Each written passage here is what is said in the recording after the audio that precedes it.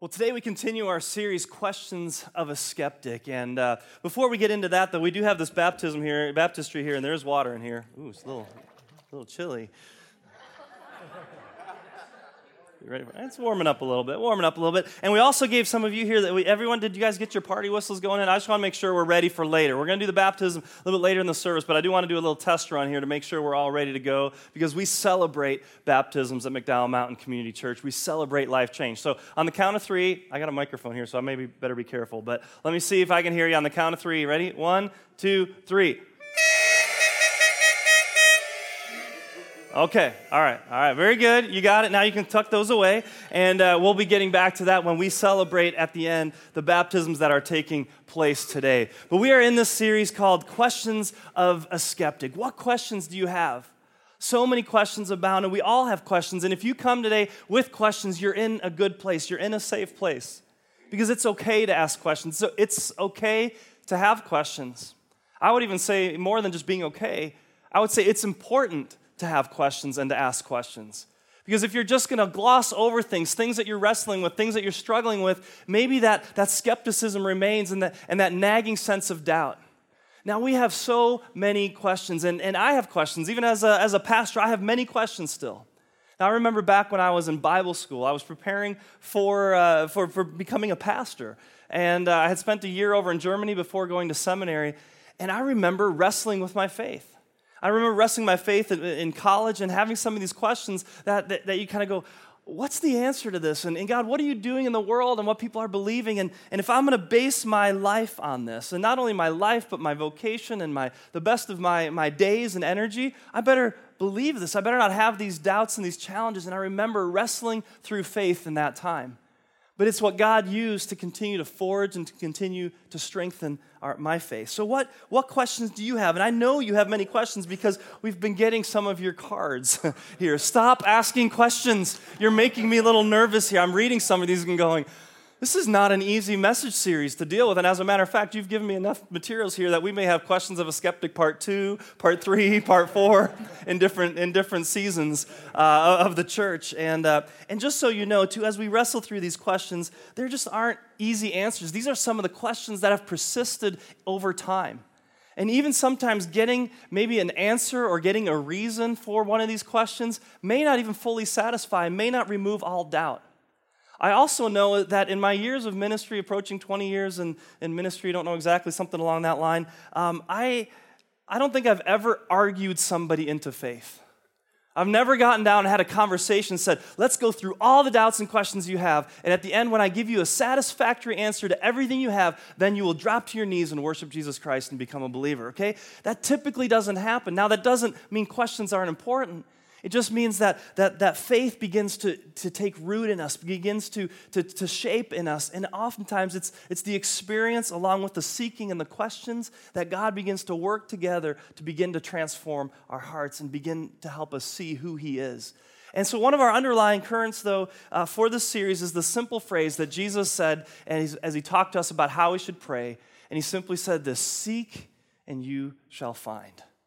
So as we think about the questions, as we think about the things we're wrestling through, the questions you have, the doubts, seek and you shall find. The process of seeking is an essential part of believing and a part of being a follower of Christ. That this isn't just a naive faith that we blindly just go through, but that we go and dive into it. And I am so confident that when we dive into these questions, and even if we come up with our struggles, God will continue to show Himself and reveal Himself to us through this process. So last week, Matt began the series with us. Matt Zielich, our student life pastor, did a great job asking the questions, can smart people really believe the Bible? And really walked us through some really important pieces, and I'm sure you still have other things you're wondering about, but a great start.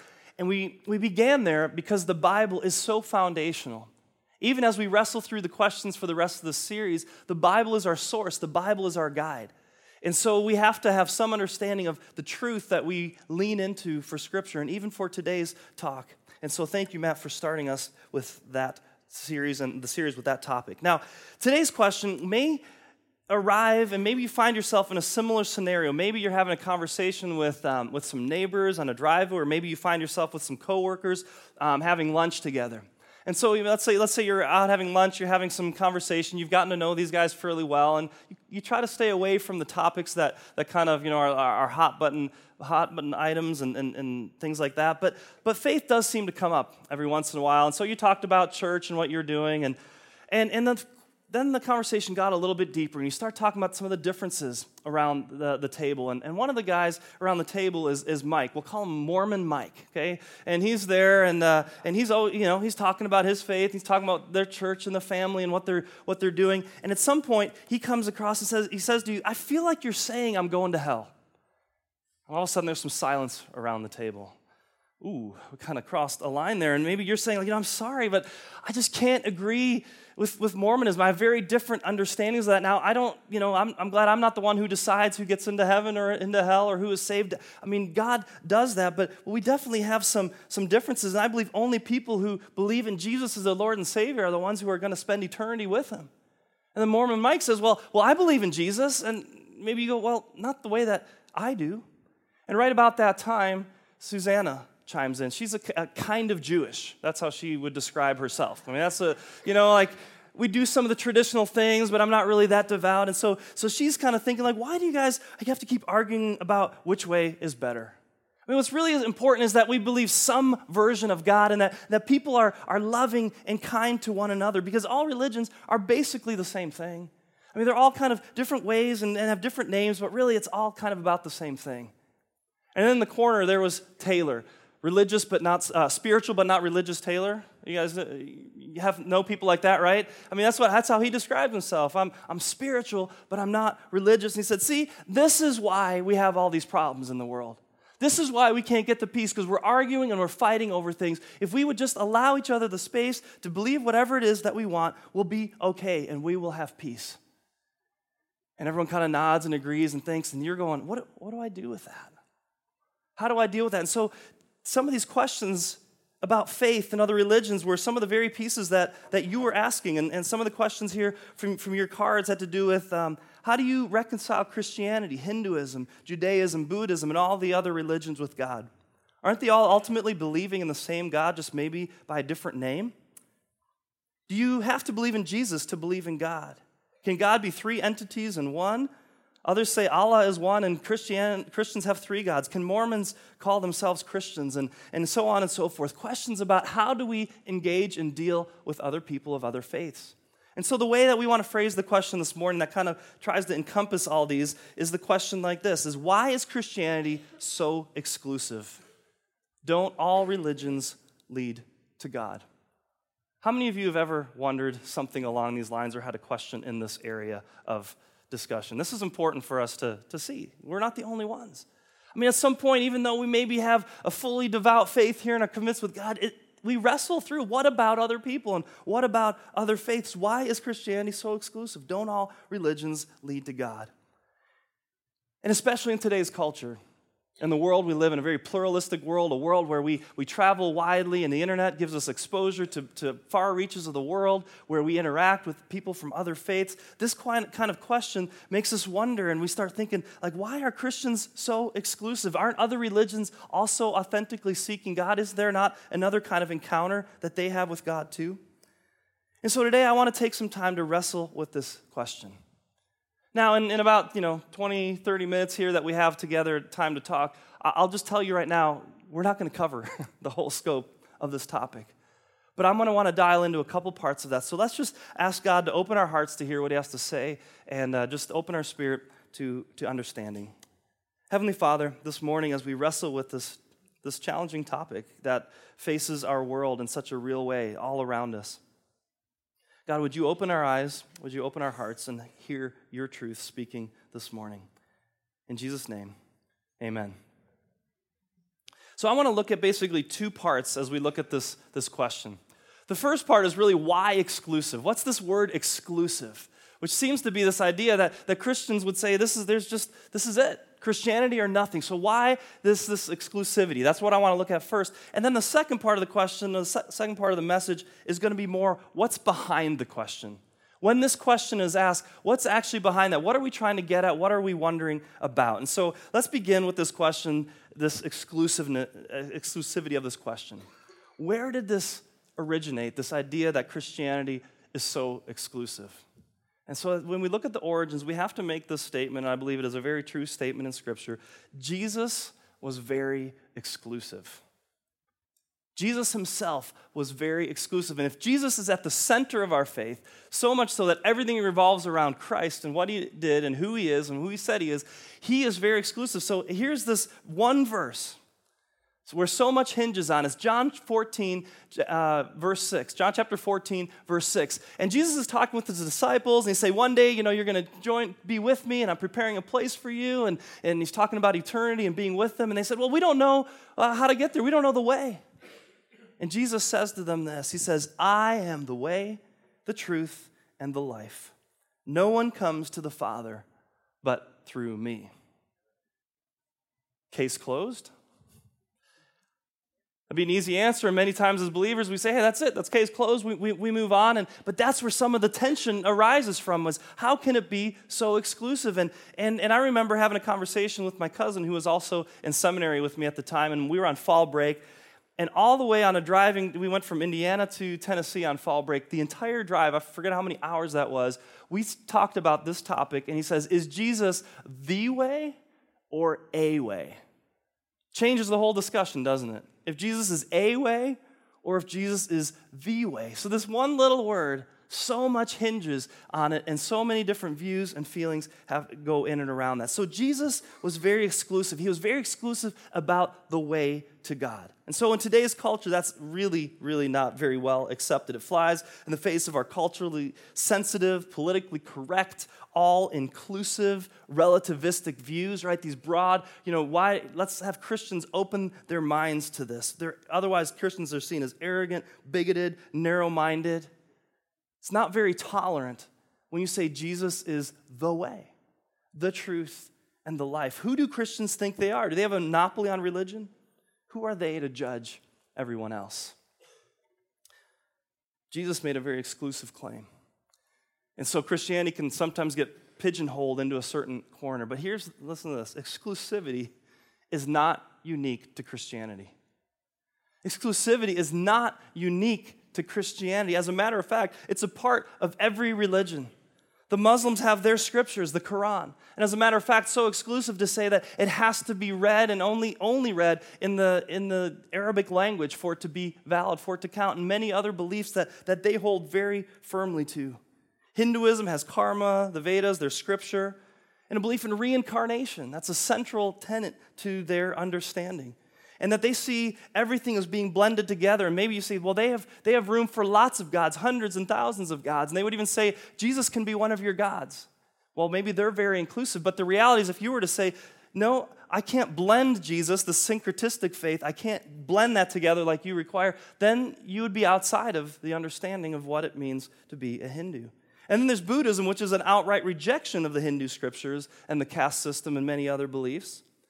And of course, then there's atheists, who say you can't believe in a God. There is no God. So if you believe in a God or many gods, you cannot be an atheist. That's very exclusive.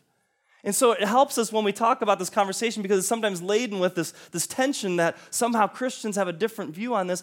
Really, any worldview, any religious view has a lot of exclusivity to it. It's how we hold on to it. As a matter of fact, if you think about some of the nations in the world that are also political religious systems, you can get killed for not believing the right thing.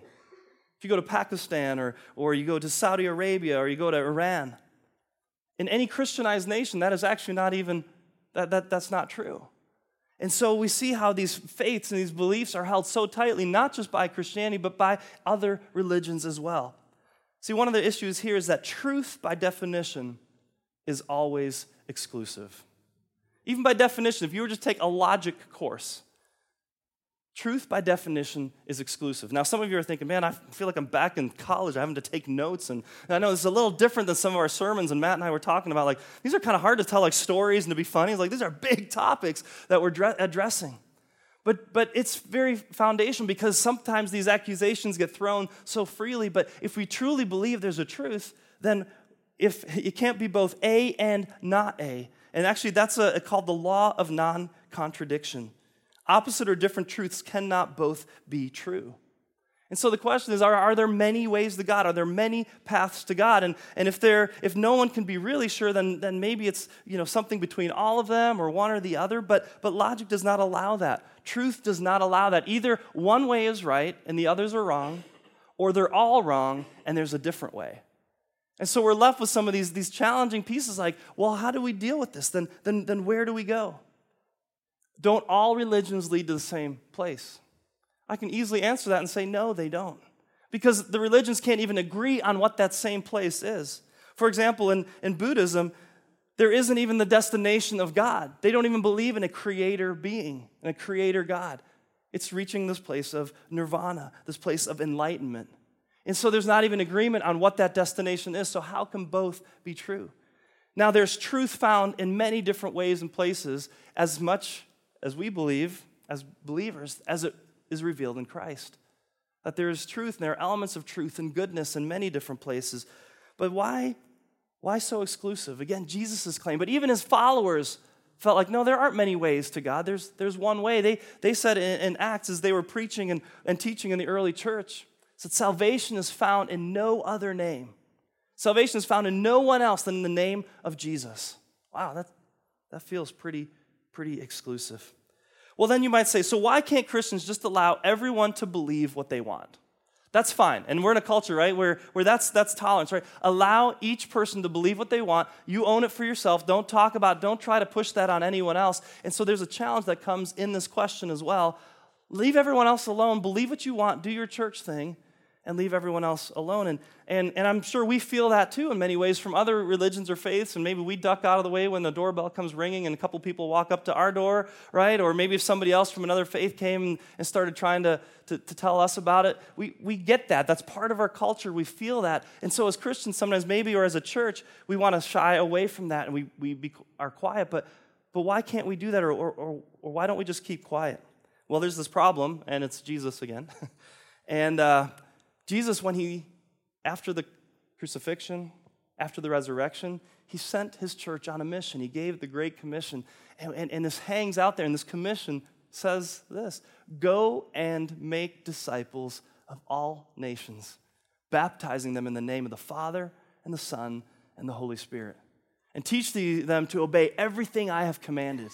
And so we're left with this mandate that Jesus himself said, go and make disciples. Don't just stay to yourself. Don't just own it for yourself, but reach out to others. Teach them. Baptize them. Help them understand this process. And so we're sent on this mission. And so we cannot be silent. And I fear that the longer the church is going here in the United States and in this culture, in this generation, the quieter and the quieter and the quieter that we get in the public sphere.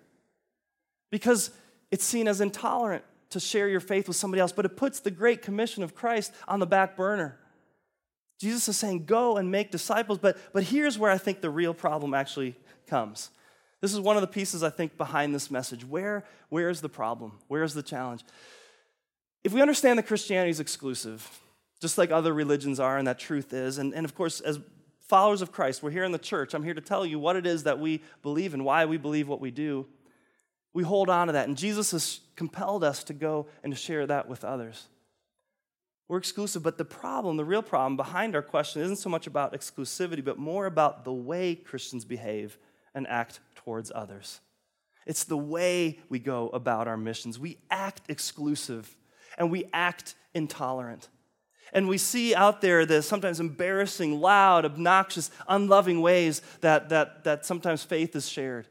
We think through history and some of the military conquests and the brutality that was used in the name of religion, and none of us want to embrace that because we go, that's not what this is about. And the world sees that and thinks, Christians, why must you be so aggressive in this or so forceful in this? I was watching the news just about a week or so ago, and here in the Phoenix area, there were some Christians who were protesting a mosque with megaphones and their signs and just being loud and obnoxious and are not making any headway. Is this the way to go about this idea of many religions and faiths and interacting in the public sphere? Dr. Ravi Zacharias, he's from India. He's a philosopher, an apologist. He defends the faith in many different ways. And one thing he shared was this Indian proverb. And he said this. He said, once you cut off a person's nose, there is no point in giving him a rose to smell. Think about that for a minute. Once you cut off a person's nose, there's no point in giving him a rose to smell. And so many times what we do as followers of Christ or as a church or as believers, we cut off people's noses. And then you want to come back and kind of go, but we have this beautiful gospel, this beautiful truth, and there's nothing that can be heard from that. Those terms don't come through. Mahatma Gandhi, many of you have maybe heard this. He said, I like their Christ, I don't like their Christians. Friedrich Nietzsche said, I will believe in the Redeemer when the Christian looks a little more redeemed.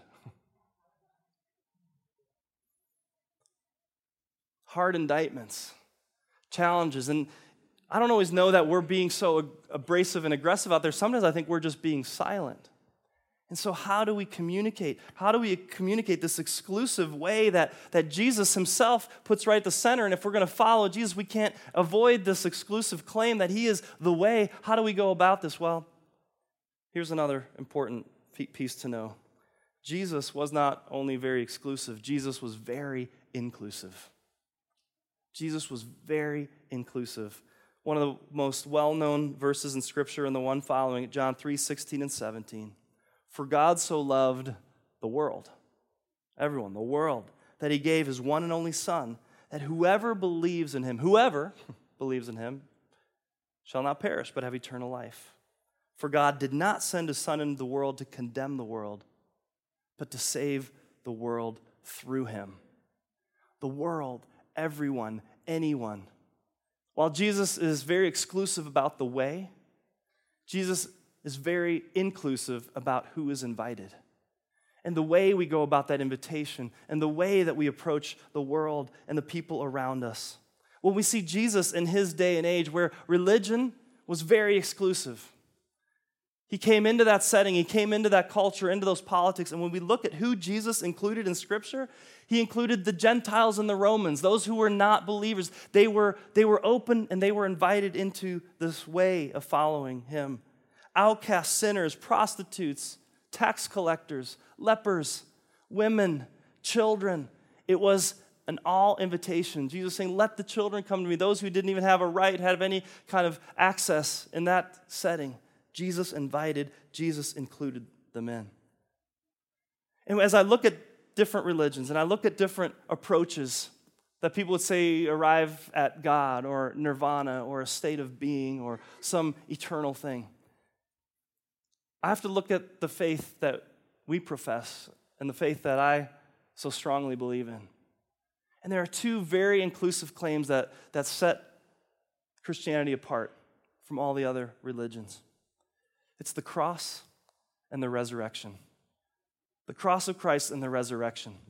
You see, the cross is so powerful because unlike in other religions or schools of thought or philosophies about man trying to make his way to God, do the things we can to get God to notice, to take notice, to come, and for us to be a part of that, our faith shows a God who comes to us. A God who takes the effort to make his way to us, to people, to humanity, to saying, I'm paying the way, not for you to have to do everything right, get it all right, dot all your I's, cross all your T's, get all your ducks in a row, then you can have the blessing of God. And it's this constant, like, you do well to me, then I'll bless you. You do bad, this karma kind of stuff, right? That's out there. Here's a God who says, I'm willing to come to you. And not only that, I'm going to pay the price. Every other religion, there's sacrifices and there's things you need to do. Here, our God, the one we worship, comes and makes the sacrifice. Then the other side of it is he dies on the cross, as we just celebrated on Easter.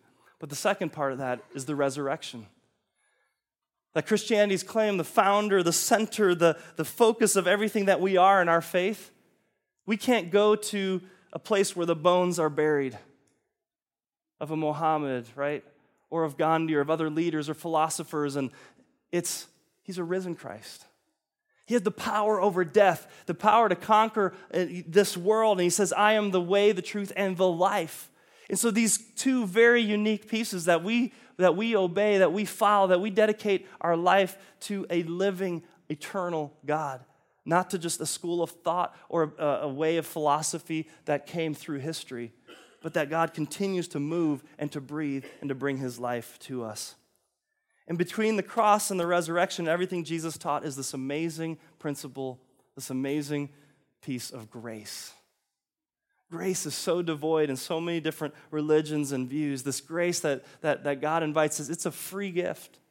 That I invite you in, this inclusive inviting in, that just receive this gift from the God of all eternity. He wants you to have this gift of life and of freedom and of being just, lifted from the sins and the darkness and the struggles of this world. Jesus wants to take those pieces.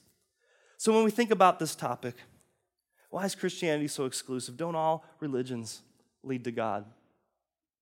One thing I think is behind that is this desire of humanity throughout the ages to want to know God. I mean, that's what's behind it, right? Ways we want to experience God. We want to know and have the sense in our human souls that there's more to this life than what is here, that there is an eternity, a God. There's something that is beyond us. But the question remains, can God be known? Can truth be revealed? Would God reveal himself? And sometimes the argument's made, and maybe you've heard the story of the 3 blind men that have never seen an elephant but are trying to describe an elephant. And they're stationed at different parts of the elephant, and one blind man is around the leg of the elephant, another one is given the ear, another one is given the trunk. And when asked to describe the elephant, one says it's like a snake, another one says it's like a leaf, another one says it's like a big tree.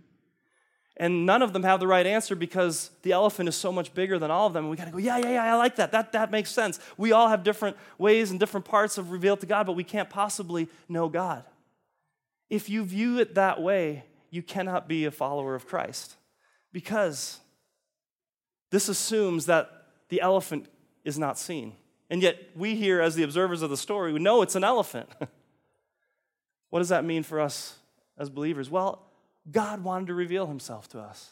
God didn't want to be a mystery. God didn't want to remain silent. God didn't want to be hidden in some obscure way. And so Scripture reminds us over and over and again that the Word eternal became flesh, that he lived among us.